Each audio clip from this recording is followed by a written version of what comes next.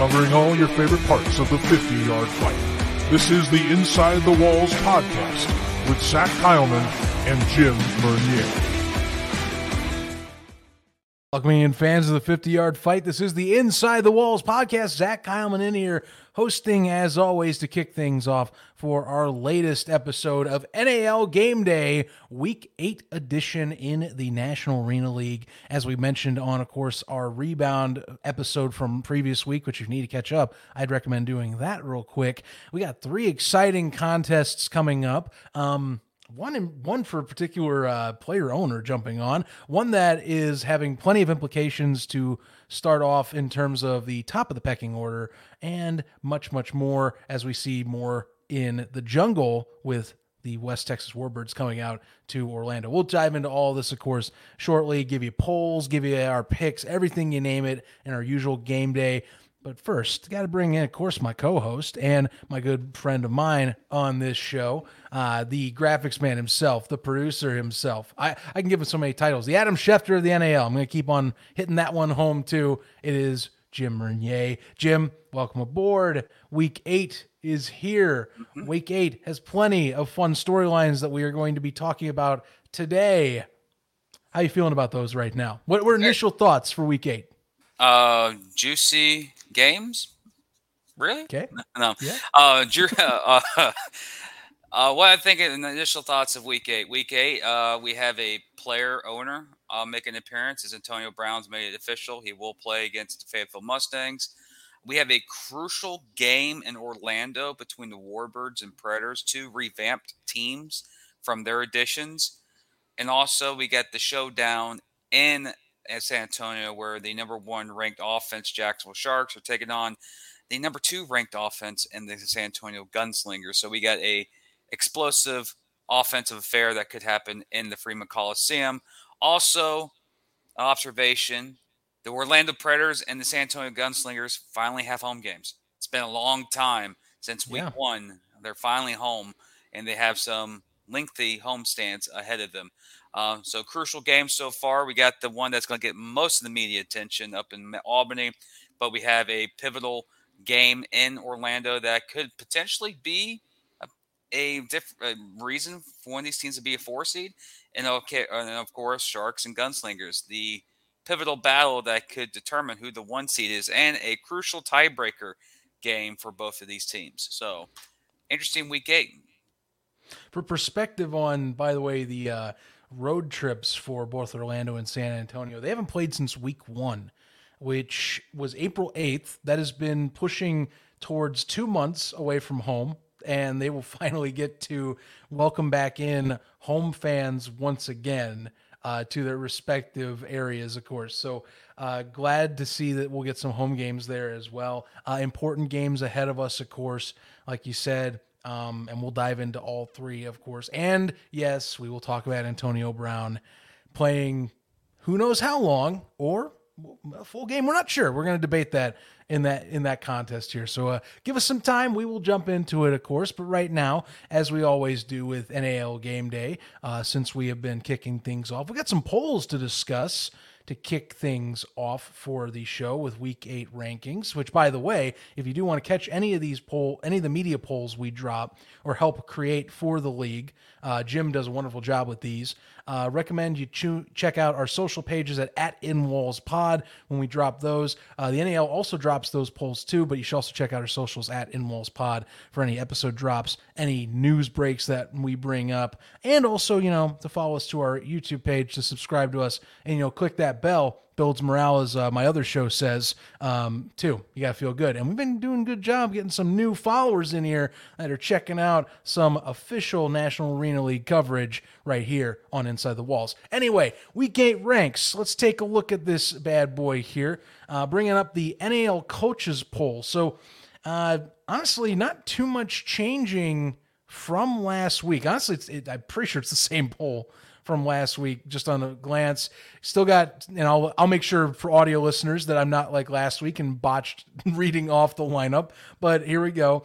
Top to bottom, San Antonio still kicking off the top. Carolina reaffirming their spot at number 2. Jacksonville definitely keeping their spot at number 3. Fayetteville sticking at 4, though of course we had some questions about them last week that we saw that made it a little murky. And then Orlando, West Texas, and Albany all staying in their respective 5, 6, and 7 spots.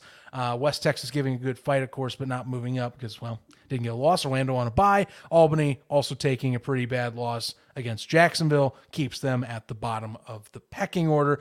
Not too shocked at NAL coaches. And to be honest, I think a lot of us were all in line with thinking of these rankings because the media poll that we vote in had the same exact order. Although, of course, we put in a little bit extra with the points system we got here that kind of reflects, say, like college voting for media polls. Fascinating thing, last week's poll, we did have 10 first-place votes for San Antonio. We did this week have one person vote for Jacksonville, and to help my partner, it wasn't my partner that voted for Jacksonville. So we'll leave that one anonymous. But again, order same deal as the coaches poll: Gunslingers, Cobras, Sharks, Mustangs, Predators, Warbirds, Empire from top to bottom. Same order, a little bit different though in terms of some of the points. But I think the only fascinating part of that, like I said, is that we did have someone change their opinion on the first place, which not to be shy. I'll be honest with you, Jim, if we can discuss this further, I can see why with Jacksonville's offense, why maybe someone does have to say, hey, wait a minute now, they're 3-2. But, if you catch someone on a bad day, it's going to be hard to catch them on a bad day at the same time and expect to slow them down for 50 points. And that seems even too high for even some losses. So, let me double check something too before I get your response, because now I'm curious, just to confirm. Yes, they have not scored below 50 all year, which that is saying something. I mean, they have had 2 70-point performances this year as well. So very efficient offense, no matter who's behind center right now. Yeah, and the individual who picked Jacksonville might be judging this based on Jacksonville's offensive explosiveness. And if you look at the standings, they are plus 91 in point differential. 2 of the games they did lose were by 1 point. They were, of course, to San Antonio and the the Orlando Predators, but their wins are very lopsided. When they win big. And of course, I don't know how he thought why Jacksonville should get one of the first place votes. But if you look over the body of work of just last weekend alone, Jacksonville did look like the far better team last weekend compared to who they were playing. San Antonio was in a slugfest with West Texas, while Jacksonville basically had a little back and forth with Albany early before they put Albany to bed early in the second half. But again, that's just the difference, is that one first place vote. Everything else, the rankings are still the same from last week. The league I can say personally that we're starting to see some separation of the top 3 from the rest of the league. And now I'm thinking right now, if I'm looking for the rest of the league right now, it's the battle between Mustangs, Predators, and Warbirds on who wants to be that 4 seed. Unless Albany does a complete 180 from last couple of weeks' narrative to be contention. Right now, I think it's a 3-team race for the 4 seed and a 3-team race for the 1 seed in the NAL as of week 8. It's going to be harder to, I think you're talking Albany in terms of trying to turn it around, but there is some separation. I think voting for us, if you were watching right now, you saw votes are definitely starting to become a little more split once you get past Jacksonville. And again, Fayetteville, I mean, we talked at length last week. It kind of comes down to some personnel decisions, I think, and just cleaning up some sloppiness. And maybe that's a few games are different. But, right now that there is a gap between the 3 and the 4 at this time that's starting to kind of form, at least how we feel the talent level, or at least the performance level drops. Because no offense to Fayetteville, they do have the talent, but the performance level absolutely takes a dip once you get past Jacksonville. At this time. And hey, Orlando can change. Mm-hmm. I'm with you. West Texas, they've added additions. They can change. We'll find out starting this week, of course, as of course Orlando and West Texas do face off. So, we'll see pretty soon who wants it a little bit more and but who's also, ready a little bit more. True. Also, this is a big time week for San Antonio, or the next couple of weeks is, because you get a chance to have your rematches against both Jacksonville and Carolina, two teams that you won on the last play. That will tell me a lot about San Antonio. Now, this week's game, San Antonio's their first home game, military appreciation. It's pretty loud, it's pretty crazy going to be down there. Trust me, the guys know, they're focused. You listen to Coach Shaw on his radio show or other podcasts he's been on. They're a very solid core. Jacksonville is a dang good team. Jacksonville has a team, like I said, on rebound. They have a championship caliber team. San Antonio has a championship caliber team, and Carolina has a championship caliber team. But again, this week, week 8, this matchup is pivotal because Jacksonville, if they win and they only win by 2 points, they have the tiebreaker over San Antonio, because the tiebreaker is head-to-head, and after head-to-head, it's point differential against each other. And that 1-point win, even though it was a good win by San Antonio and Jacksonville, they have to win to sweep, of course. A nice little broom will happen if they win. But if Jacksonville wins, Jacksonville has to win by 2 points, and they get the tiebreaker, and that could be crucial at the end of the year. Then 2 weeks later, I think 2 weeks, they play Carolina, San Antonio in Carolina. So there's another pivotal matchup of a Carolina team that they're off this week. They're 4-1. They have played excellent football the last couple of weeks. They've started flexing their muscles on offense. They're a solid team as well, so you can't count them out. But yes, this is a big week in arena football for us, the National Arena League. And it's nice that we have a big-time game in San Antonio for a home game that a team has been away from their home building for 7 weeks. So it's a lot of hype going into it.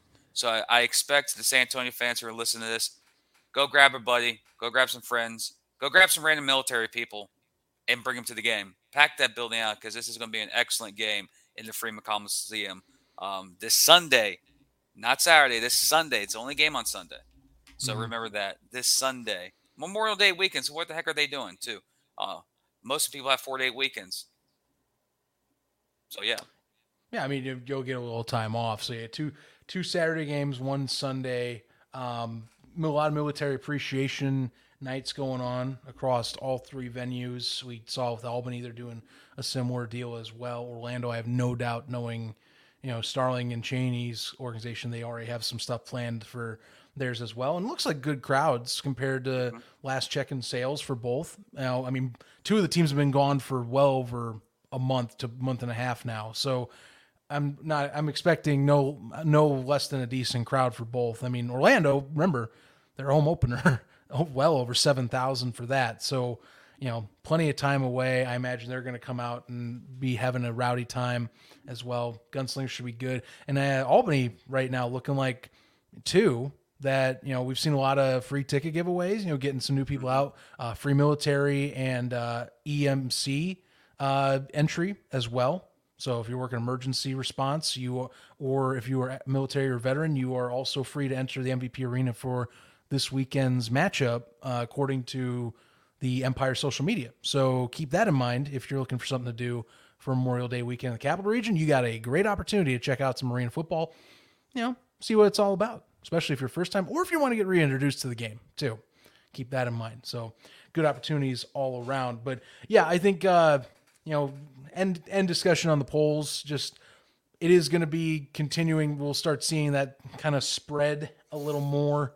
I mean, this week, obviously, we got 2 of the top teams in the league playing each other. So we'll get a first glance at how this matchup and how this tiebreaker could start to form. Fayetteville, it's Albany. They do have, once again, some changeover. They do bring back Roland Rivers and have new pieces, but still got to play your best. And we're still curious as who's going to be behind center. So that dictates things. And I'm definitely, as much as I love the Gunslinger Sharks matchup, I do want to see what Orlando does with another week and what West Texas can do. Now they don't even have Daniel Smith. They released him. It's Mitch Kidd's team, which I like Mitch Kidd. Videos I've seen of Mitch Kidd, from what I've watched of him, I wonder what he can do. Should be a kind of unique, I think, a dark horse game of the week that you'll want to watch. Definitely keep an eye on that one over in the jungle is what I'm going to be telling you.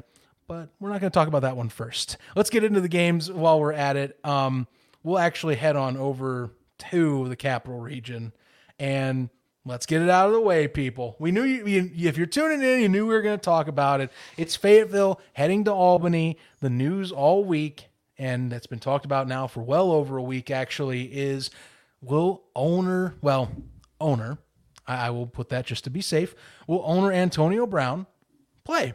And he did show up for practice on Thursday. He did show up in gear. Yes, I know you're smiling right now. It was a route. He still showed up. I'll give him that. He's going to be there. I think the main thing, I just want to get this out of the way because why not? And then we can talk a little more in detail. Unless you think this is the case. Over under how many series or plays let's be safer. How many plays does Antonio Brown actually participate in this game? And you know what? If he comes out and plays the whole game, I'll shut up and we'll talk next show. But I think the general consensus right now is a lot of people are assuming that this is more of he comes out for a few, shows that he can play, but then let's Coach Purcelli and Coach Bennett do their thing to try and get a win. So let's make this interactive and fun. So our listeners on our podcast platform, you may not have a chance to do this, but you're on YouTube right now. I know you're on your YouTube chat. There's going to be about 11, 12, maybe 15 people watching. Let us know in the chat right now what you think. I'm setting it at over under 6.5 plays, meaning could be one whole possession, maybe 2 possessions if they're quick scores. What's our listeners? Let us know. But I'm setting at 6.5, and I think it's under 6.5. Because I think, Antonio Brown is one of the best receivers to ever play the game in the National Football League. He did run one route today in practice. I don't know how game ready he is, but he is a type of guy who's been trying to get to the big 3-letter league in the National Football League. So there could be things where he can go out there, play 1 or 2 possessions, but also there could be a scenario where he doesn't want to play too many plays because if he's having a bad game, that might ruin his chances of getting onto an NFL roster. Yes, that is not crazy to think about. No, and I also want to compare this to your favorite college football teams. Yes, you blew out a team. Let's say Ohio State played. Let's throw a team, Youngstown State or some small school. You won't even say anything if it was a 72-10 game by Ohio State. It's Ohio State should do that. It should blow them out. But if that game is a 1-possession game in the fourth quarter, you have some issues. That's I'm seeing right there about Antonio Brown in this game. Will it give publicity for the league? Yes, it will. ESPN might be there. It might be crazy. There might be over 5,000 people watching the game on YouTube. I know me and Zach will. But if he has a good showing and gets maybe 2 touchdowns, he calls it a day, that's good. But if he goes out there and plays and overlooks the athletes on the field and goes out there and does a dud, then he's hurting his chances to get back in the NFL if he wants to go back in the NFL. So that's where I get the comparison about Ohio State. You take care of an opponent, no one really cares about. You should. But if you struggle, that opponent gets a bigger name. Do you want Fayetteville to shine even more? There could be a path that can happen. But the over-under is set at 6.5. To the fans who are watching us, let us know what you guys think. Even tweet at us. We like your interactions. And remember, like, subscribe, click the bell, builds morale. But yeah, that's the intriguing thing about this game. It's Antonio Brown. But one of the stories I want to talk about this game, Who's starting at quarterback for Fayetteville? Cato? Well, that's a bigger one, I think, than AB, because I'm with you on the fact that at max, I think he plays a series. Yeah. Then we'll see where that goes. I might say this might be something. I know Albany fans have been through it for a couple of weeks, but Fayetteville is the better team. They have the better roster right now. They're the healthiest roster right now compared to Albany. But is Cato starting? Is James Summers playing? Because Roland Rivers, when he did play in that one game against West Texas, looked pretty solid for a guy who had no experience in an arena game. He was clicking in the second half, so I do wonder if another game under his belt will help. Got to fully assume they're doing the shotgun again. Yeah. I have no confidence that they'll have him under center, given Ben Bennett let him do that last time. And Fabian looks like the Fabian that we remember back from the old AFL day. He was solid in Jacksonville. He wasn't the reason. But we look at Fayetteville, and honestly, I did this, ladies and gentlemen. Let me pop this up. It's some interesting stats. Wrong game. That's West Texas. Here we go. There we go. Fayetteville averages 46.4 points a game. Albany averages 48.3, which is odd, even though the record is a little different. But now that one I'll admit skewed because of the earlier yes. contest in the year. Albany averages yards per it should be yards per game. 473 yards, 473.8, which is fourth best in the NAL. But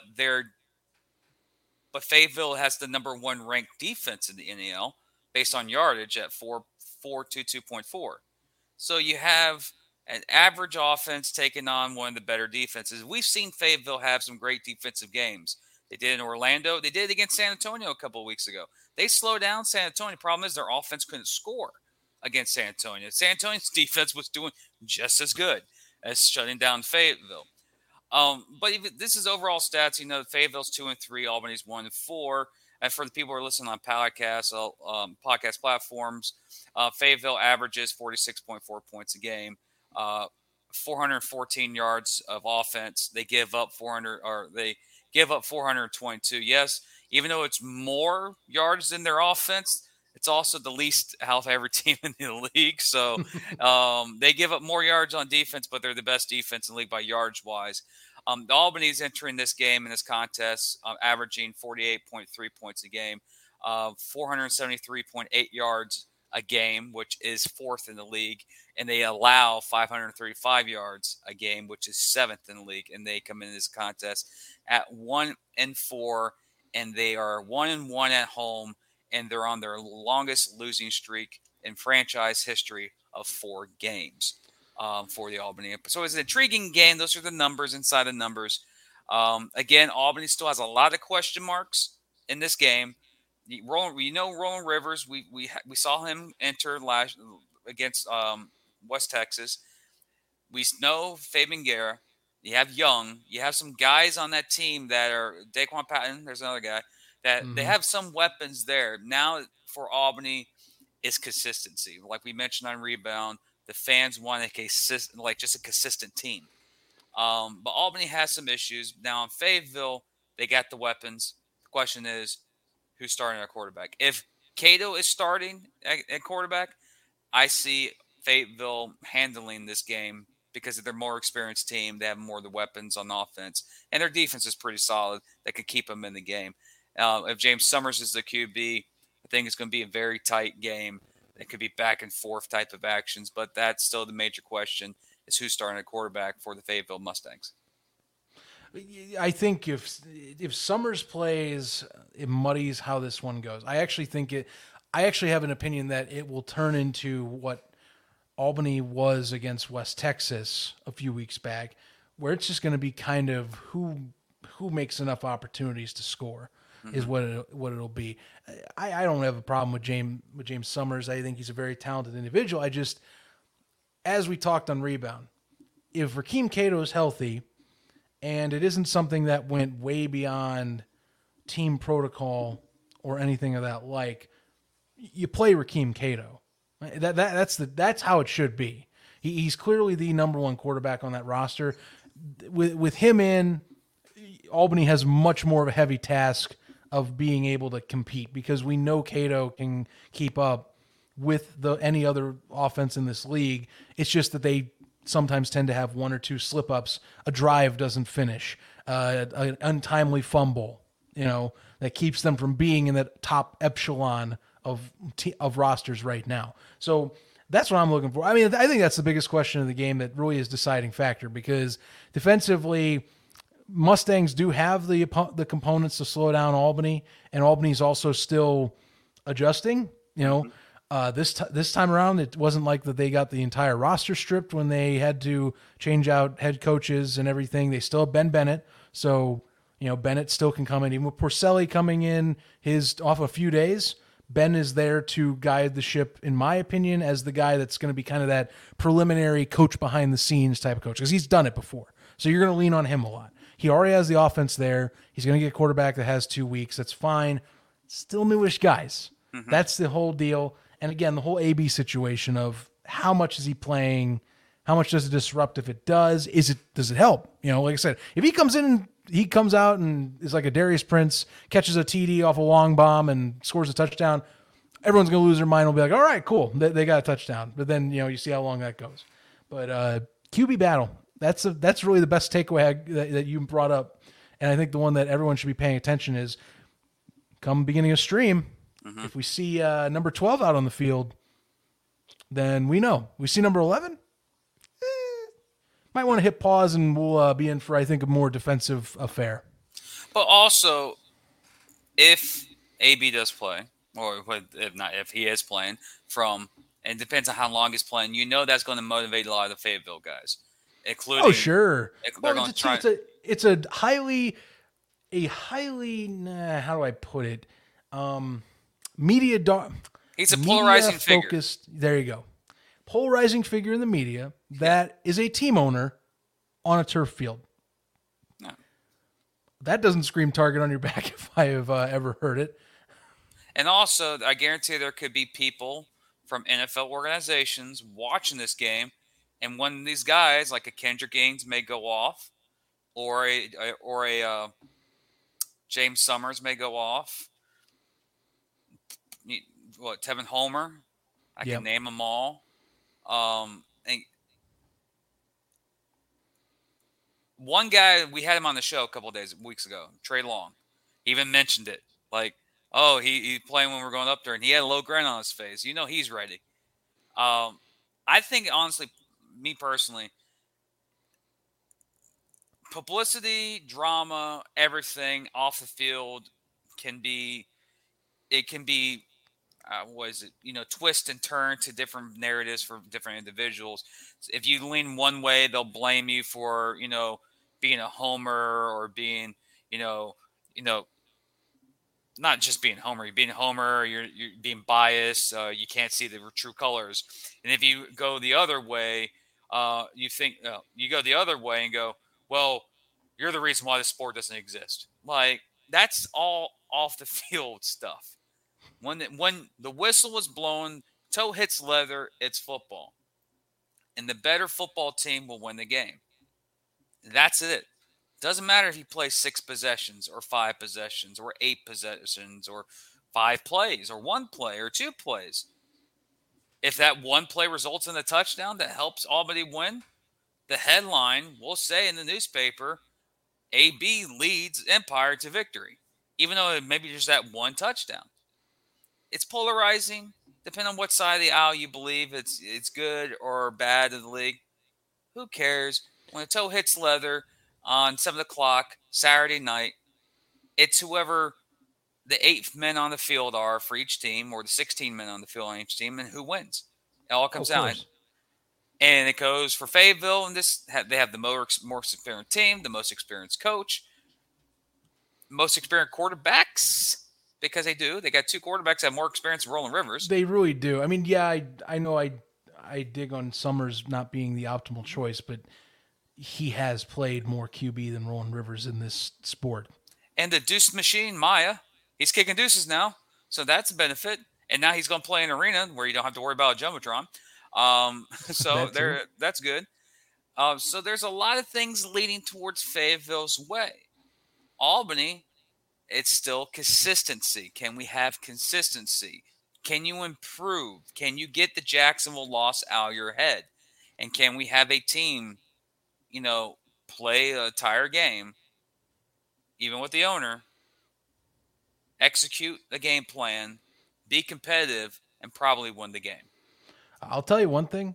This game has drawn a lot of social media buzz, not just from those talking about AB, but like those wanting to follow the Empire. Like I follow their Twitter account. They've had plenty of engagement on Twitter as of late, Facebook, Instagram. I mean, do you realize Instagram, they have over 55,000 followers on Instagram for that account. Now, credit, a lot of that was from previous ownership too, but 55,000 people like follow that account and they'll tweet stuff too. So it's getting traction for all things considered. But I think, honestly, it's going to be probably closer than I expect. If Rakim's in, that'll complicate things for Ben Bennett, for Porcelli and company.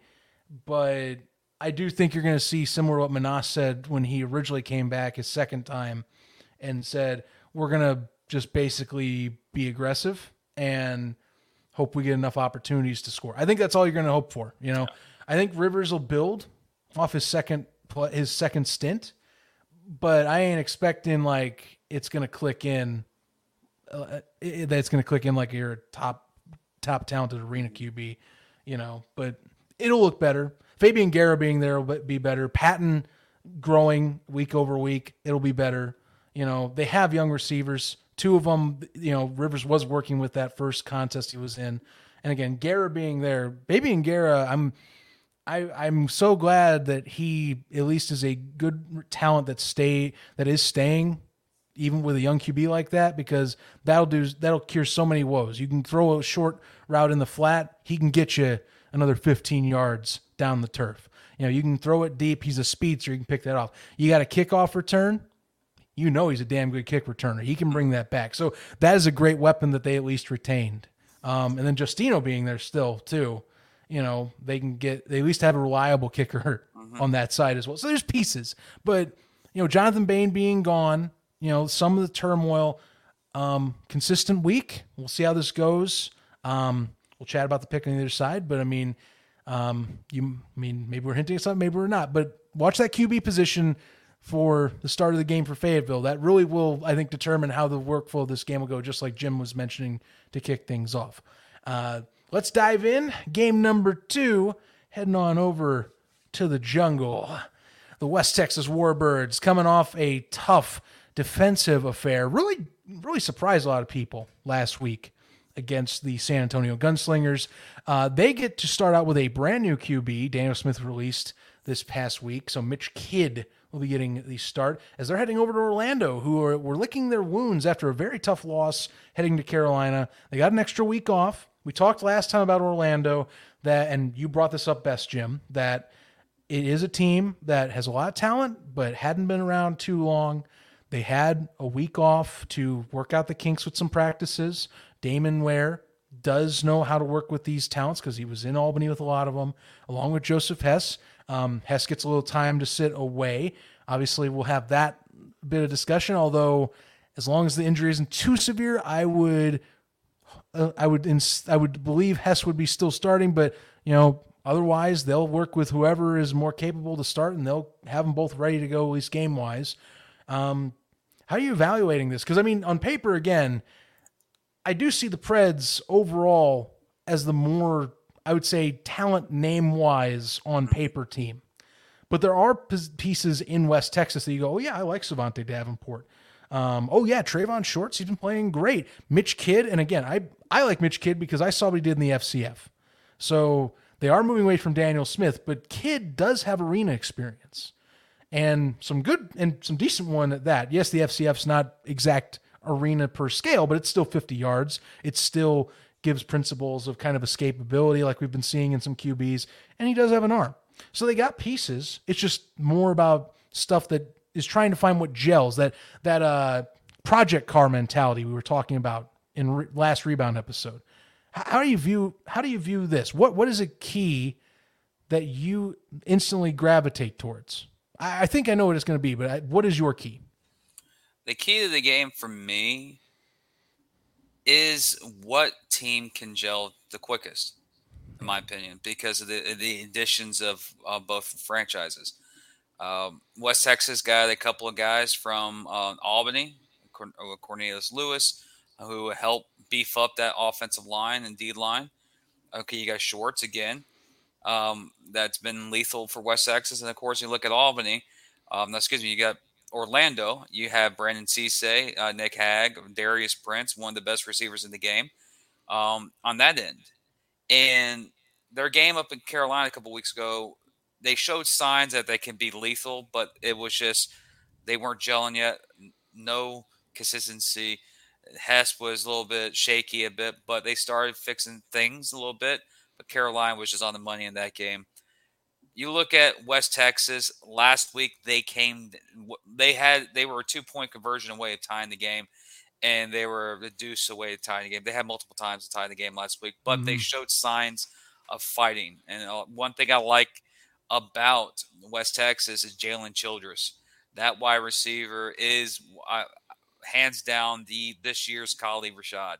How we know last year we didn't know who Khalid Rashad was. That's Jalen Childress. He has showed out. Mitch Kidd, I think that would be a guy that Mitch Kidd needs to throw the football to a lot. Very much so. But with the additions that West Texas got from the Albany trades, really beefs up their front five. You're going to have guys move into different positions that they feel more natural in compared to where they were before. And Coach Tate is getting this West Texas team is getting better and better and better each week. And that's what you like to look at a coach to see if in a team, not a real team. You can see how the team is represented by their coach and how their style is by his coaching. That's what Tate's been. Each and every week they're getting better. They're finding ways to stay in close games. The saying in football, you lose big early, then you lose small, then you win small, then you win big. They're right now in that lose small area. They're going to eventually find their way. We had a couple of colleagues talk to us recently saying that West Texas reminds them of San Antonio from last year. How San Antonio earlier season was losing close games, a couple of losses, but they found a way to win one game randomly. Then each game after that, they started winning close ones, and they'll start winning big ones. So you can say that could be a little comparison from last year between West Texas. But West Texas is traveling to the Jungle, a building that hasn't had a home game since week 1, where 7,400 people were in that facility in week 1. That place is going to be rocking. That place is going to be ecstatic. And then one good thing about home games, especially if you have a new roster and a completely new team, they usually have more momentum. They gel more. They have more consistency. They feel looser. There's no pressure on them when they're in their own building. You'll see a different Orlando team this week than you did 2 weeks ago because they had a week and a half off. But they're in Amway Arena. They're in their building, which is a big addition. But also can help have that week off, get that extra week of preparation, extra practices to get everything situated. So we have 2 teams right now currently, 1-3 in the standings, 1-4 in the standings. Right now, as I mentioned earlier in the show, this is a pivotal game for potential playoff implications between the 2 teams, but tail of the tape between these 2 teams. West Texas entered this game averaging 37.1 points a game, 416 yards of total offense. They're 6th in the league, and they have given up 522 yards per game. That's 6th in the league as well with a record 1-4. Orlando enters this game averaging 42.2 points a game. Offensive yards per game, 484.8, which is 3rd in the league, and they allow 515.5 yards per game, which is 5th. If you look at that, and they're 1-3. If you look at the standings right there, this is the 5th and 6th defense taking on the 3rd offense and the 6th offense. So you look at West Texas, they're both towards the middle and bottom of the pack in the offensive defensive yardage rankings, and Orlando is 3rd in the NAL right now, going to take on the 6th defense this week. So those numbers show a lot about what West Texas is right now, especially in the standings. There's 6 in the standings right now too. So pretty average, pretty basic. Really, I can't really judge them now because of all the new additions they had over the last 2 weeks. But if you look at a lot of West Texas's numbers, a lot of the numbers are from the first couple of weeks of the season, not the last last 2 weeks. So those numbers kind of are inflated from the first couple of weeks of the season. Same with Orlando as well. Their numbers are inflated because of the 2 games early in week 1-2 against Fayetteville and against the Albany Empire, when ironically that's when Albany had all of the guys who are currently with Jacksonville, San Antonio, and Orlando, and West Texas. So completely rammed. So those are currently what the standings or stats are for those 2 teams entering Week 8 in the pivotal matchup in Amway Arena. So far, as you can tell too, West Texas has had to rely on not hoping, but keeping games close, keeping it, I would say ugly affairs, making sure it's low scoring, because the offensive efficiency has not been there whatsoever all year. And I think until they can establish at least a little bit more with Mitch Kidd, or see what Mitch Kidd has on their plate, if they can establish a good protection scheme around him too, which is part of the reason why they brought Cornelius Lewis in a trade this week, is because though Kerry Starks is very much a dynamic defensive option, that is not the side they need help with right now. And they very much could use a guy like Cornelius Lewis, who's a veteran Ironman, OL, DL, that can be both a great, I would think, presence getting pressure on the quarterback and protecting the quarterback all at the same time. So they made a good move there. Also, Donovan Raspberry, picking him up. That was kind of the undercard, if you will, of that trade. But it is one they need. They do need weapons. That is something that they have been looking, is who else can we throw to on a regular basis besides Jalen Childress after Pegram retired. And that might be the play. Raspberry is capable of doing that number 2 role if you give him the reps to do so. But yeah, a lot of stuff on the horizon to kind of see what Warbirds team we're going to get. Because right now, it's mostly been low score affairs all season for them. That 62-point put up against Carolina feels like a distant memory at this time of year. It's almost wild that they did put up 62 against Carolina. I've been shocked to think about that in recent weeks, but that's just how it is. Now that might change again. Mitch, I have a lot of hype in Mitch, but you are going against, if we know Damon Ware, and Herky did do a great job getting these guys prepared for Jacksonville. They have a bye week. I am fairly certain they are not going to look the same as against Carolina. No. And as it's Joseph Hess starting, I don't expect back-to-back poor performances. At least I don't think so. I didn't expect it against Carolina, but we did see it. And I fully don't expect it this time against West Texas, which should be a little bit more favorable for you to kind of settle in and get used to your weapons in a second game. Carolina, I'll admit, that was a tough go for a team that very much is on the up and comings, if you will. So I get that. This one should be a little easier to say the least. Not saying it's a win. I'm just saying that if you're Orlando and you're getting a home game and you're getting against West Texas, who's also figuring things out, you got to be happy that at least that your opponent is also trying to tinker at the same time as you. You just got to, like you talked about, hope they're gelling. You're gelling better when you walk into that building on Saturday night. Yes. I think it's the key of how both teams can get their new additions into the fold quicker. It does benefit when you're home. You don't have to travel. And my opinion is that this game is going to be one of those, this should be clearly a one-sided affair.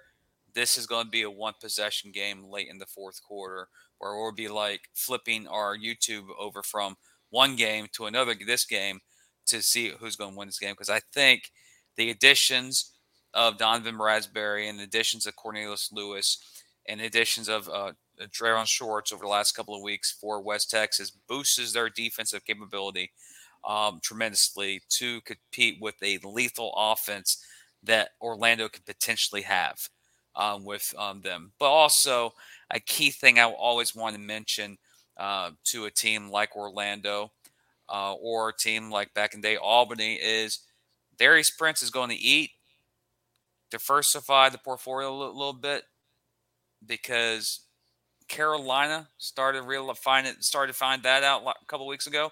Oh, they're only throwing the Darius Prince. Let's shut down everyone else. And that's how they won the game. They let Darius Prince do his own thing. For Orlando to be successful in this game, let your receivers, let Alani Outlaw go off, Clarence Williams go off, Rob Jones go off, let someone else go off, Prince Shinola, whoever, with Darius Prince. That's one lethal offensive wide receiver group. Jesus. But for West Texas, I know this sounds strange. I'm going to compare it to back in the day NFL. When teams played against Peyton Manning, what did the opposing teams usually do? They ran the football and ate the clock, so Peyton Manning and that dynamic offense of the Colts was now on the field. West Texas, you need to do that. Going to Orlando, you need to slow this game down and run the clock and capitalize on each possession, but limit Orlando's possessions in that offense. They do have that option. I mean, Yes. As we know, we've talked at full length that they've got shorts. I think that, like I said, Kidd will probably get a few scrambles in. Trevante Coleman, who's been being used a little bit more as well in the run game. They used it extensively, at least in their previous matchup against San Antonio. So wouldn't put it past them if they'd try that again. But it's also going to come down to the flow of the game at some point. Mm-hmm. West Texas, you're hoping that things start slow. You keep it slow. You keep it where it's balls in your court till the very end. You hope to get that last possession. Unless you are gelling really well after a week, which not 100% on that, but hey, who knows? Could be changing. But I think a few question marks do make this game a little more fascinating fascinating off the paper than some might believe. Mm-hmm. But Warbirds do come off, I think, at least if you want to call it maybe a moral victory, if at best, last week. Orlando gets a week off too, so we'll get to see how they get off the mat and reset this week. Finally, game of the week for this week is going to be the Gunslingers hosting the Jacksonville Sharks, of course, over in the Freeman Coliseum. Again, it's been over a month and a half since those Gunslingers fans out there in San Antonio have had their team at home, and they finally get to celebrate, and they get to play against one of the best teams in the league. And we got a little bit of a video to kind of hype you up for what is one of the marquee matchups so far at this point in the year. Take a look.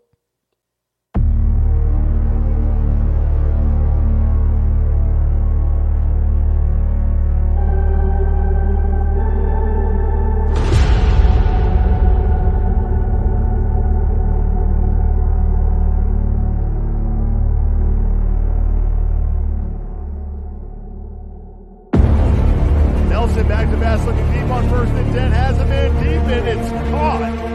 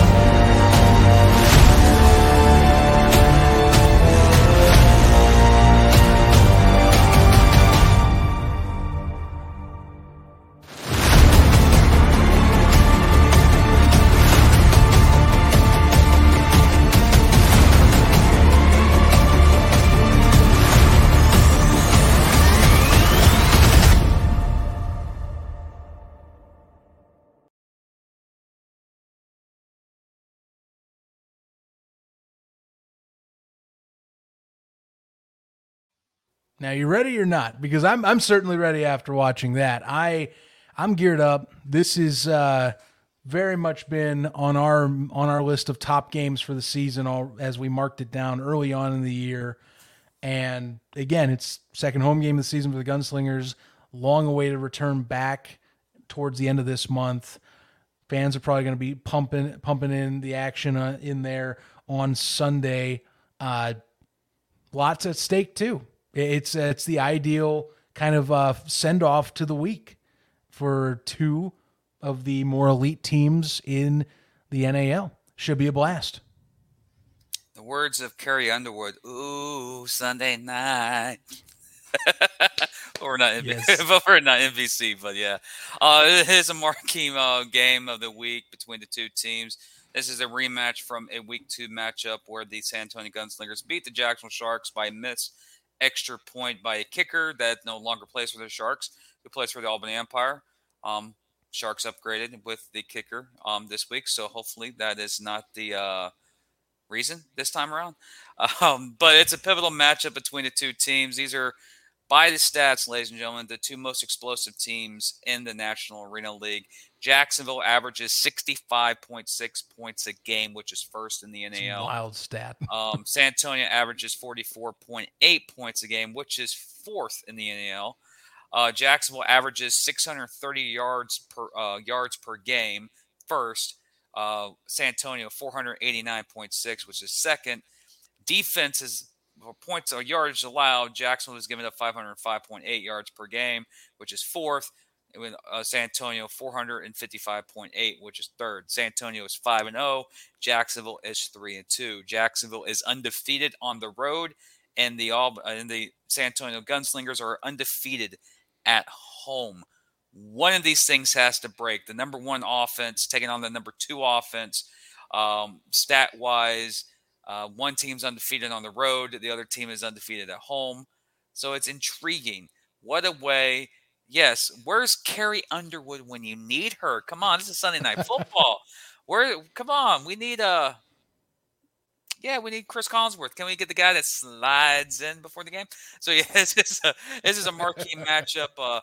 Of course, the hype video I made, I announced it earlier about the hype video. I'm doing hype videos for selective game of the weeks that have already been predetermined.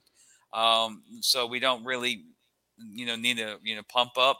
We already know some of them. We do have a Carolina one coming up pretty soon with San Antonio, possibly Jacksonville, Carolina too.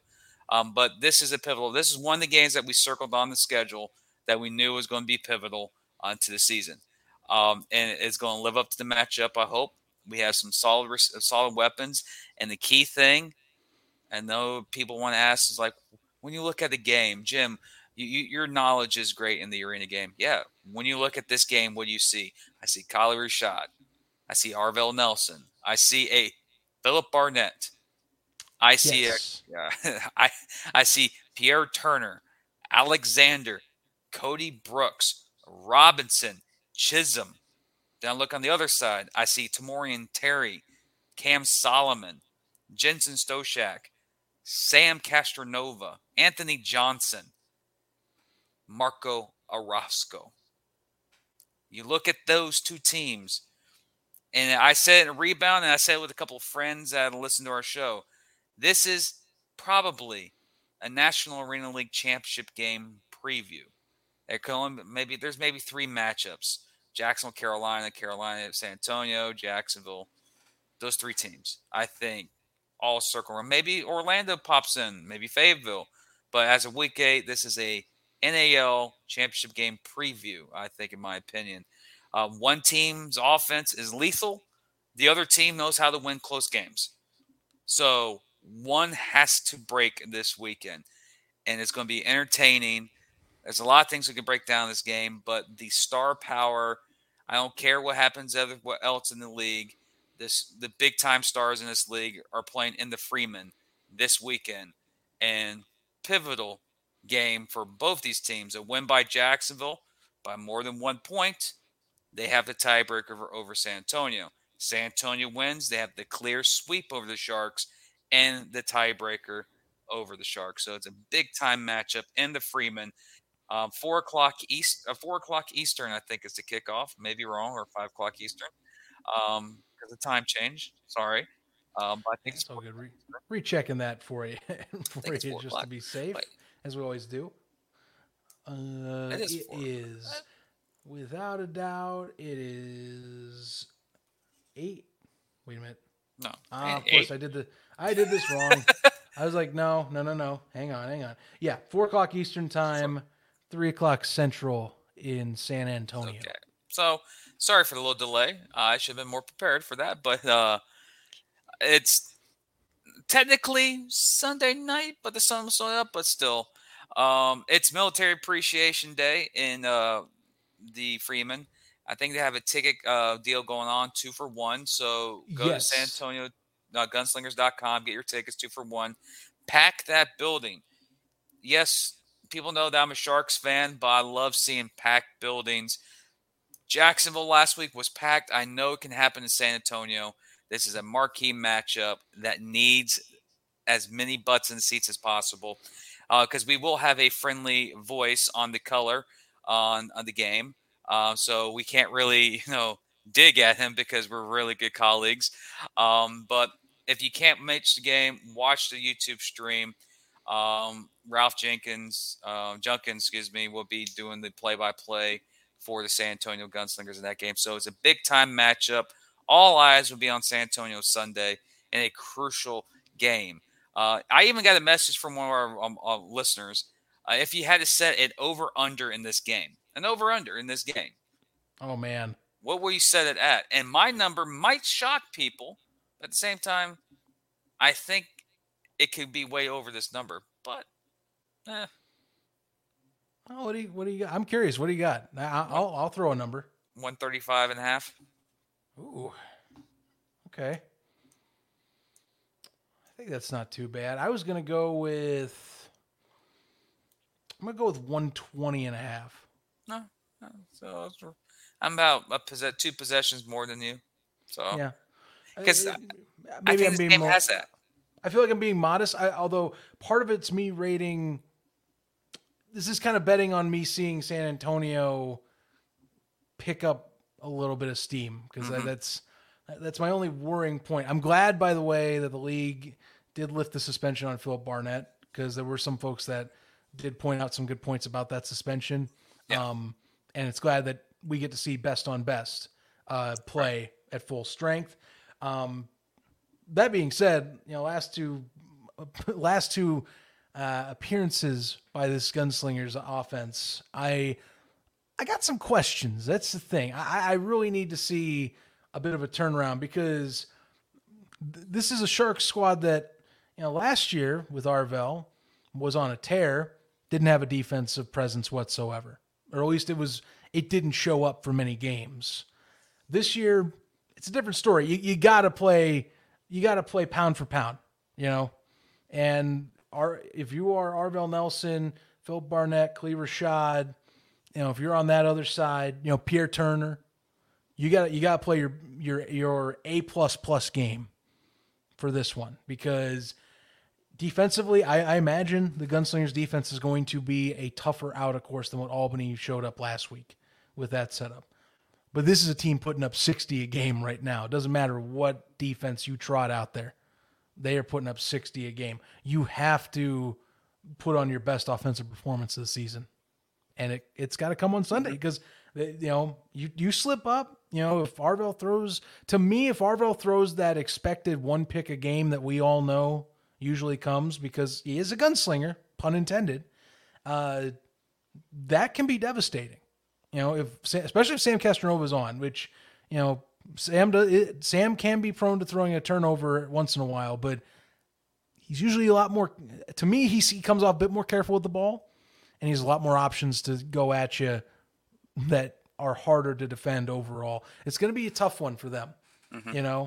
They got to bring their A game. That's why I'm a little pushing lower on if I were doing betting odds. I need the Gunslingers to show up is all. Well, usually the great stories of the past, David versus Goliath. This is Goliath versus Goliath right now. These are two powerhouses. This is the blue blood Jacksonville Sharks taking on the unbeaten San Antonio Gunslingers. The Sharks are notoriously known to be in these type of games because that's for franchise history.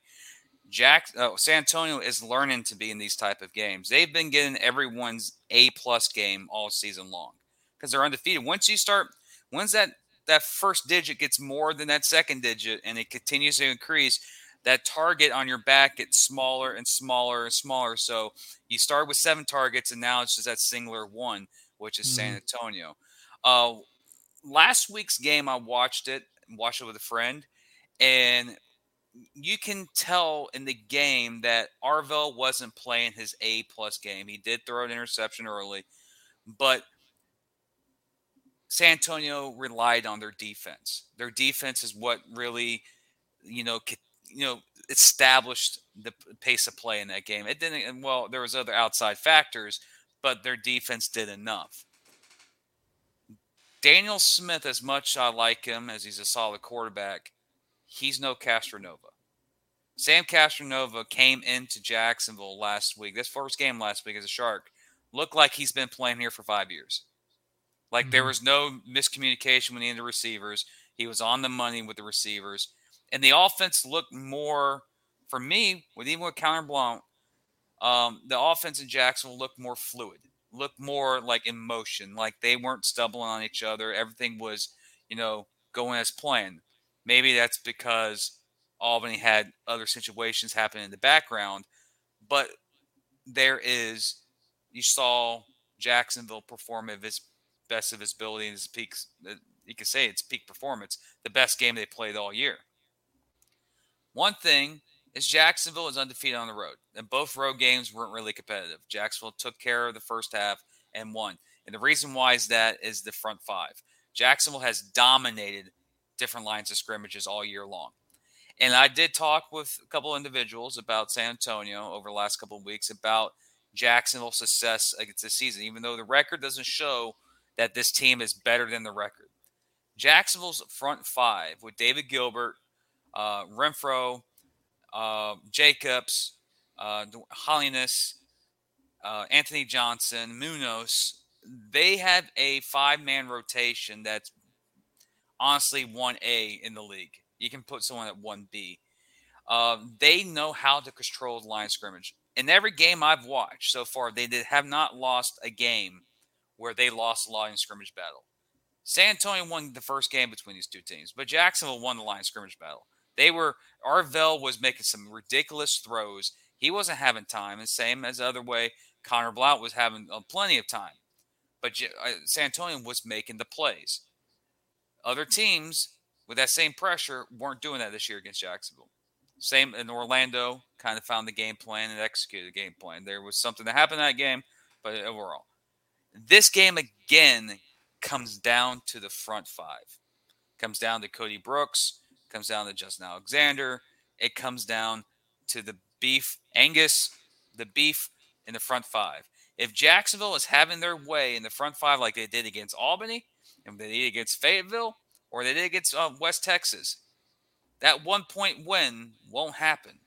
It'll be a 20-point some victory by Jacksonville. Jacksonville will run away with this game. And one thing I did find in the stats, Jacksonville is +5 in the turnover ratio, and they're +42 points in turnovers from off of turnovers. That's number 1 in the league. When they get turnovers, they score.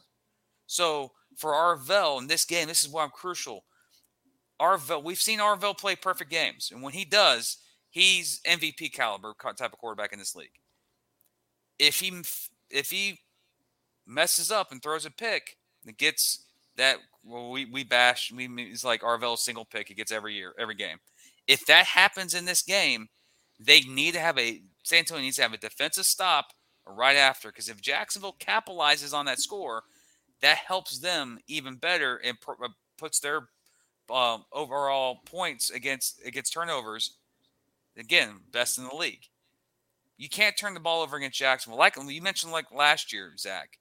Jacksonville last year, you had to outscore them because you weren't going to stop them. Problem is, they weren't going to stop anybody because their defense wasn't any good last year. Right. Their whole strategy is just we outrun you. Yes. You need to make a mistake. We'll keep this on year, scoring.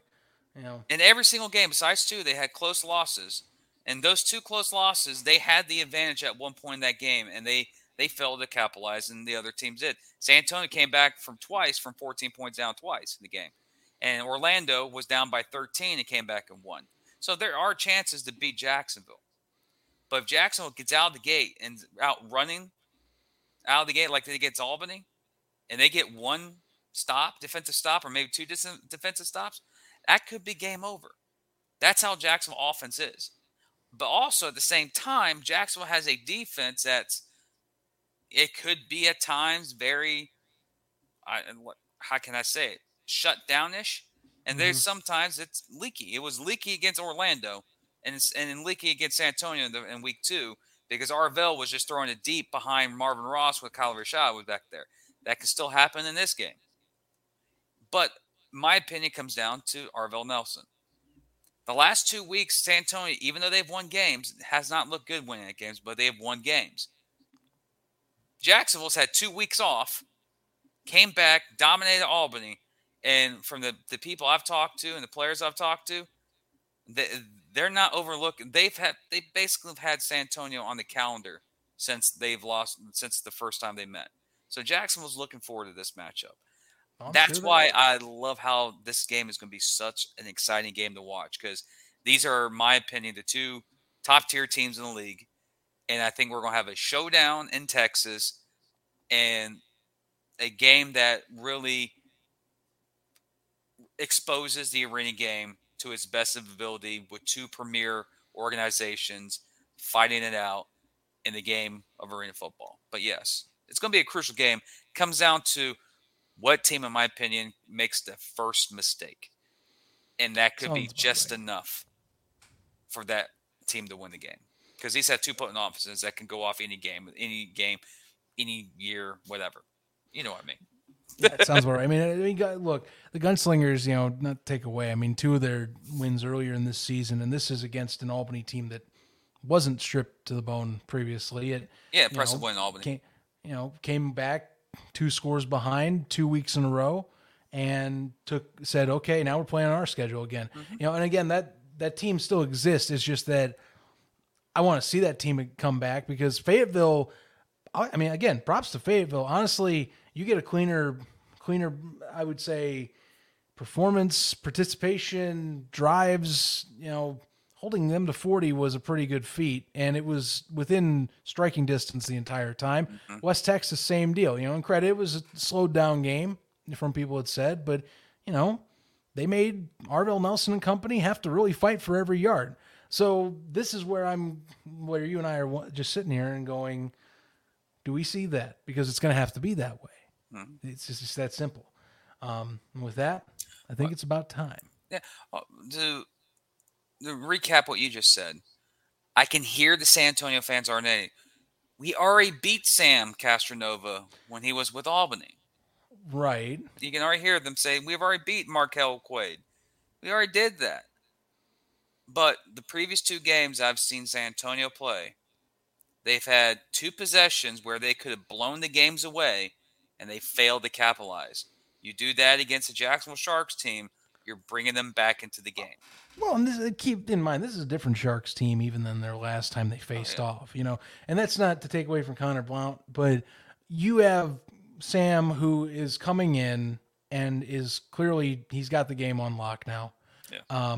He's got even more receiving talent, in Terry, along with Stoshak and Solomon over there.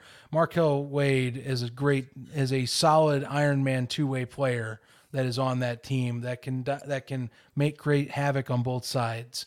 They've got that imposing front 5 that still is there from last game too. And San Antonio's got a great line in their own right. So that's going to be one of the best battles of the weekend, is seeing how those front 3s face off against each other back and forth.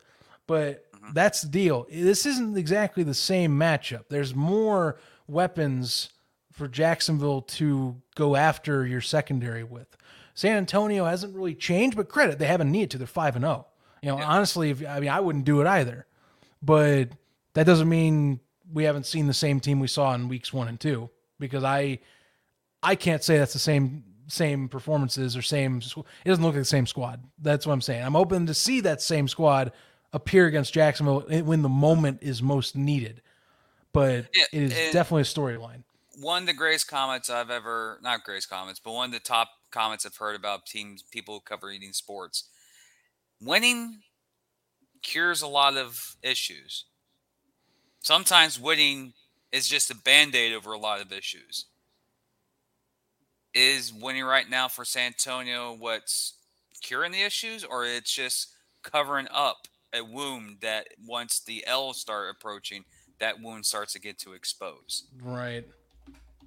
That's a unique question or observation or question that I will want to see answered in this game. San Antonio can come in this game and blow the doors out of Jacksonville and be like, you know what? They just need to be home. They finally got home 5-0 and they're 6-0. And you go 6-0, wow, that's a great start.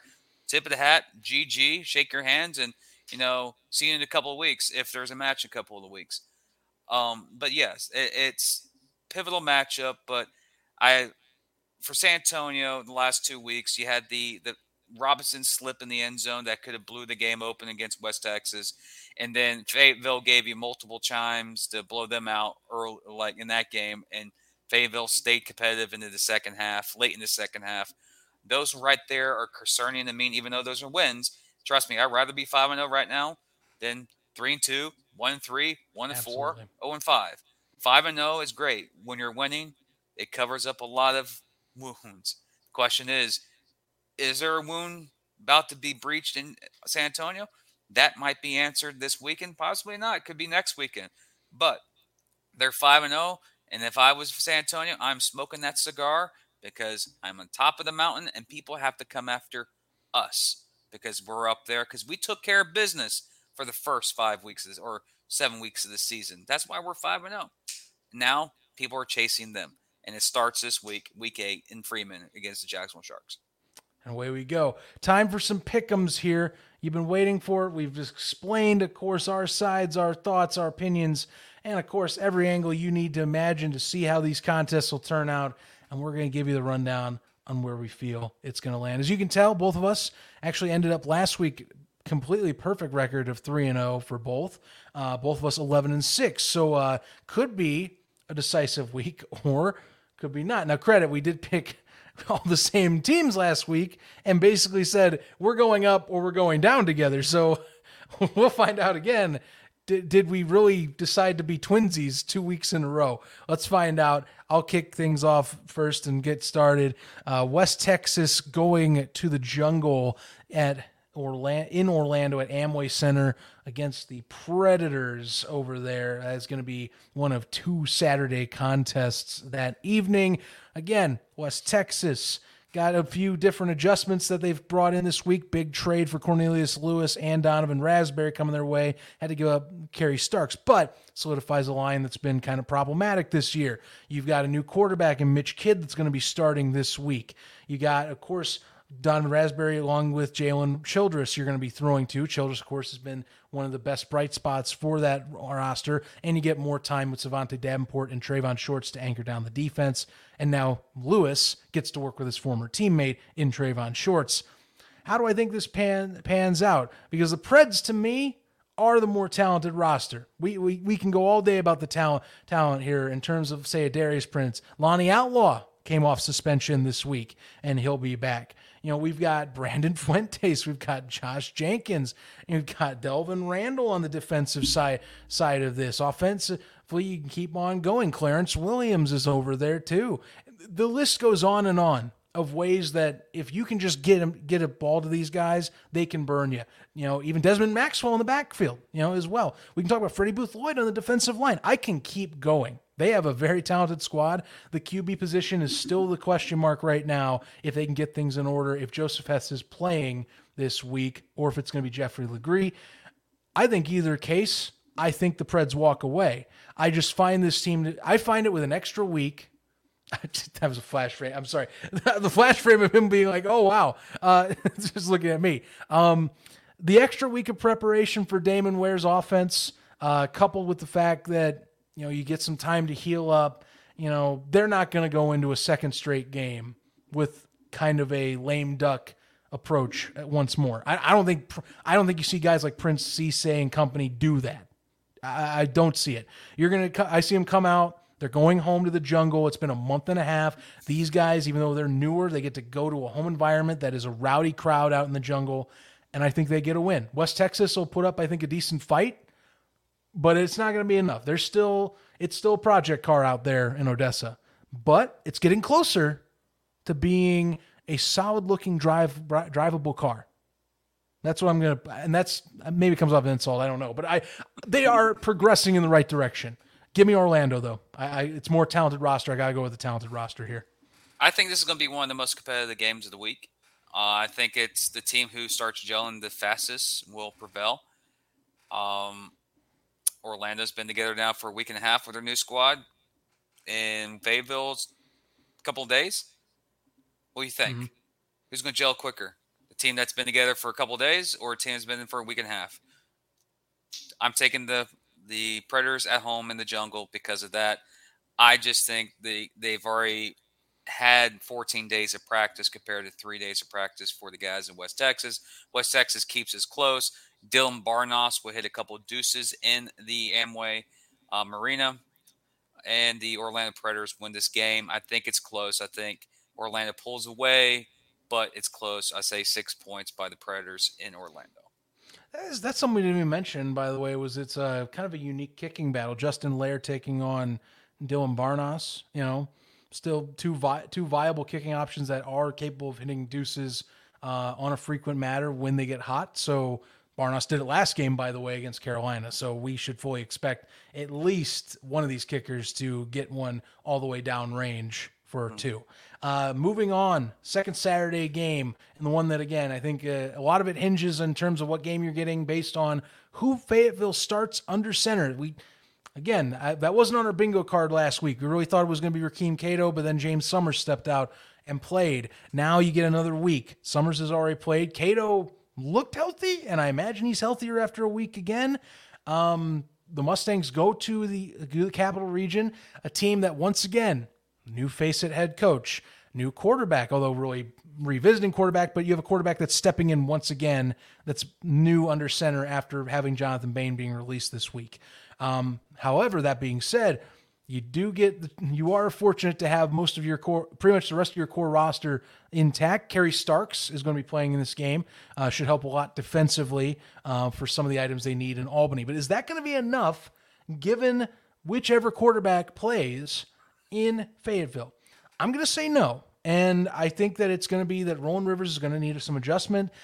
Defensively, there are still a few, I think they're a few games away from getting everything tuned in defensively. They're going to be aggressive, but I got to take the Mustangs here in this option.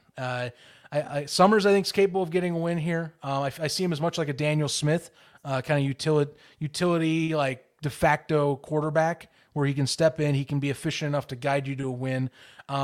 If Cato's in, I think I think to me, they do win by a few possessions because he is that good. And this is the talent level that Fayetteville all year has been able to take care of business of when it comes to the schedule. So give me the Mustangs. On paper, they should be more talented.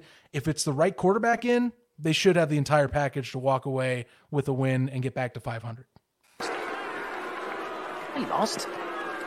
Wait a minute, I'm not supposed to lose. Let me see the script. Read and weep. The script is good. The script is fine. I wonder why. Nothing happened in Albany this weekend, isn't there? No, not at all. The script, AB plays, under 6 plays. But unfortunately, no matter if he plays or not plays, if he owns a team, if he doesn't own a team, Fayetteville's the better team. No matter who starts a quarterback between the Mustangs or Cato or Summers, Fayetteville's the better team, and Fayetteville wins this game, and I don't even think this game is going to be close. I think Fayetteville rolls in this game and gets their first, I can't say first, gets their second road victory of this season. Mm-hmm. No, third. They'll be undefeated. They're road warriors. They haven't even gotten a single at home. Yeah, they'll be undefeated. Now they'll get back to 3-3 and stay atop as the Lords of the Muck for the Week 8 finale. Yes. Yes. Finally, game of the week. We are 2 for 2, you and I. Do we have a split? Now, this one, I think, I'm thinking there could be a split here. That's all I'm going to say. But what am I looking at? Again, Jacksonville traveling out to San Antonio, going to the Freeman Coliseum. It's been over a month and a half as well, similar to the Preds. Should be a good attendance there, similar to the Preds this weekend. in terms of just rowdy crowd ready to get back out and support their team. They've been doing a great job getting tailgate, basically doing meet and greet events and doing those live streaming events, watching the Gunslingers. I cannot wait to see them back in Freeman with that rowdy SA fan base. Thing is, do I think I see the same Gunslingers squad come in and take on this Jacksonville squad similar to how they played them earlier in the season? And my issue comes down to the fact that the Sharks have added a lot of upgrades across the board in recent weeks. I mean, Mark Orozco alone, you locked down arguably the best NAL kicker that's played this year. And the man has been gone for several weeks in Canada. And he's coming back, and he's going to play in Freeman. Yeah, it's a little bit lower scoreboard, but trust me, he's good enough. He's going to cause damage. He can get back to the boards. You're going to have to be focused on returns. I am going to go with the Sharks. Even as the road team, I have had some doubts about some of the efficiency of the Gunslingers this past 2 weeks. I just like where Jacksonville's heading. This is not the exact same team as the beginning of the year. And this offense, very explosive. Its defense can match that intensity on the opposite side this season. I do think this will be a challenge for San Antonio. I think it'll be close. However, I am also expecting the Gunslingers that I saw weeks 1 and 2 or weeks really 2 and 3 to show up. That's the version you need to beat Jacksonville, but I don't think it happens. I do think that Sam Castronova, along with the fact that you have this plethora of star talent, I think it does overwhelm the Gunslingers, and they take their first loss this season. Sometimes losses come, and sometimes you win. In this game, I think it's going to be one of the marquee matchups we look back at the end of the year as, oh, this is top 5 game, probably top 3 game. I expect a high-scoring affair. I think these two teams, they touched the 60s before. I think they can touch the 60s again in this game. Unfortunately, the concern for San Antonio, in my opinion, is the health of their kicker, Drew Pearson. He is injured. I did get reports that he did have a concussion, so if he's not 100%, you're going to have there's a chance where Jacksonville can steal a possession on you just by kicking deuces. And that could end up being the determining factor. Both these teams will get, in my opinion, 60s. 65, 62. It's going to come down to, again, good old San Antonio fashion. Last possession. I think San Antonio will have the ball this time like they did last time. This game won't go into overtime. They will have the ball. They will have a game-winning drive with Arvell Nelson leading the way to the 25-yard, 30-yard, whatever. He will lead the way for the San Antonio Gunslingers in this game. But this time, he doesn't get the touchdown. He throws his pick that he avoids. His singular pick of the game will be on the last possession, and the Sharks defeat the San Antonio Gunslingers. I'm going to say 65-62. Well, we are certainly getting into a bit of a pattern here. Mm-hmm. This is We're 6 twinsies. in a row. We're twinsies. Yes. Again? Yay. Although that really does mean if we mess up this Sharks pick, that, I mean, God bless our Gunslingers fans, but they will be ripping us in multiple areas next week. I think I'll be getting a lot of them messaging me right now on Discord and our Twitter, like, really, you think that's going to happen? But I think this is the marquee matchup. For me, what's holding me back from picking San Antonio is the last 2 weeks. Jacksonville, ever since their new additions and from last week's performance, they look like this is a new team. I've been in that arena multiple times in Jacksonville and never been in such a loud building before. That building was crazy, and I think the additions of Wade, Tamori and Terry, Sam Castronova, and then Roscoe, Jacksonville has a championship caliber team. And if Albany's game was just a preview of what this team can be on its best game, and they didn't play their best game. They can be scary. In San Antonio, we've seen it. And for San Antonio, it's very hard to go undefeated in the season. You will have slip-ups. And I think this is just the second matchup of 3 between these two teams. And again, I think it's coming down to a slugfest. I think it comes down to the last drive. And I think Jacksonville pulls away with the victory. And if you notice how I did the points in my prediction, they won by 3. So they win the point differential, 0.2, +2. But I think it's going to be a good game. And honestly, to the San Antonio team and the players and the coaches, they have a damn good team. They might go 11-1, and their one loss is Jacksonville. They're that type of team. They're pretty good. But honestly, there's a saying that goes, you'd rather lose now than later. Get that loss out of the way and get reorganized, because you don't want to go into a postseason undefeated, because that's pressure. But overall, I think it's going to be an exciting game, and we're going to see 2 of the best quarterbacks in the league play each other, 2 of the best receivers play each other, and we have 2 rising stars on both teams, with Kadir Chisholm and Tamorian Terry. So we have that there, and of course, you got the big boys down in the middle: David Gilbert, Shakai Holiness, Justin Riffro, Justin Alexander, Cody Brooks. There's so many big names in this game. This is what the arena football is all about, with the 2 marquee teams in the league showing them their skills on their own day. They're the only game where all eyes of the NAL community should be on, and that's in Freeman. And I honestly, as a Sharks fan, I'm picking the Sharks this time, but it's hard. I hate not picking San Antonio because they're such a damn good team. That's what's hard about this pick. But I think we're going to have a great weekend. Going to have some drama up in Albany with AB. See if anything gets exciting there. See if Fayetteville capitalizes. We have a pivotal battle for the Lords of the Muck between West Texas and Orlando. And we got the showdown in Texas between the Sharks and San Antonio Gunslingers. I think it's going to be an excellent weekend in National Arena League football. Follow our Discord, ladies and gentlemen. Me and Zach will definitely be on that Discord chat for the most anticipated game of the weekend up in Albany. But again, join easy community. Again, we don't stand for BS. You will be banned instantly. But come and join. We're a pretty good group of guys and fans, or ladies. Just love the game. Great week. Week 8's coming up. And for the fans on the YouTube stream, we're going to be ending it here soon. Don't worry. But yeah, 11-6 about that. We're 11-6 in Pickem. Yeah, we were 8-6 at one. I think when I was below 500. I think I was 4-6 at one point. So I'm on a pretty good streak here, sir.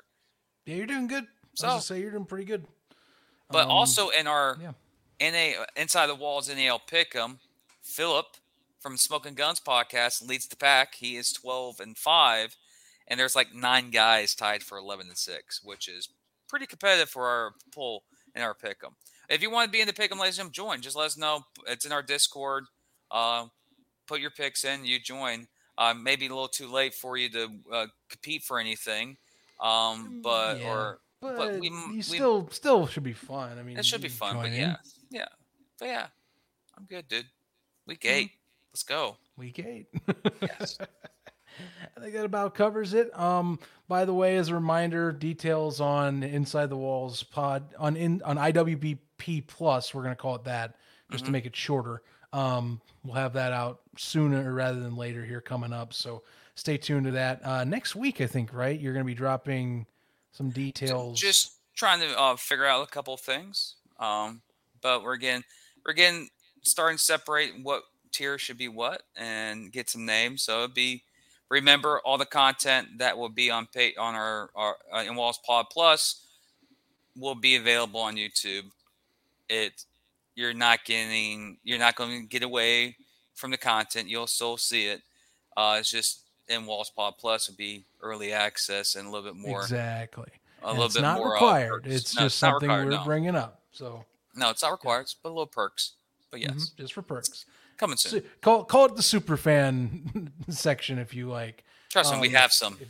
or the very friendly fan, if you want to call it too. We can put it that way as well. Yeah. But yeah, we'll have details about that coming up next week. Follow us on social again at InWallsPod. We'll be dropping especially those items on there on our social pages, Facebook, Instagram, Twitter.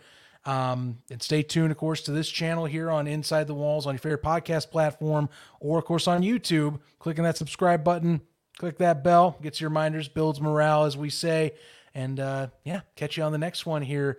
Next NAL Rebound for Week 8 coming early next week, earlier than this week. We should have it earlier come this time. It might, unless bearing any news that we have to hit pause and collect stuff on. Yeah, we will drop it early. Trust me, guys, it will come out during the week. We will always tell you if an episode doesn't drop. But until then, we'll see you on the flip. Enjoy this weekend's games. We'll be chatting it up, of course, on our Discord about it. Jump on and link in the description.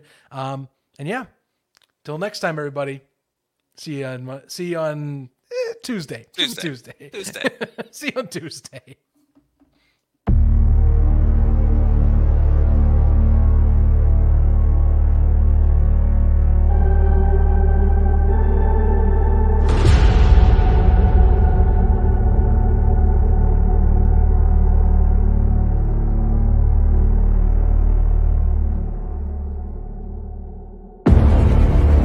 Back to pass, looking deep on 1st and 10, has a man deep, and it's caught.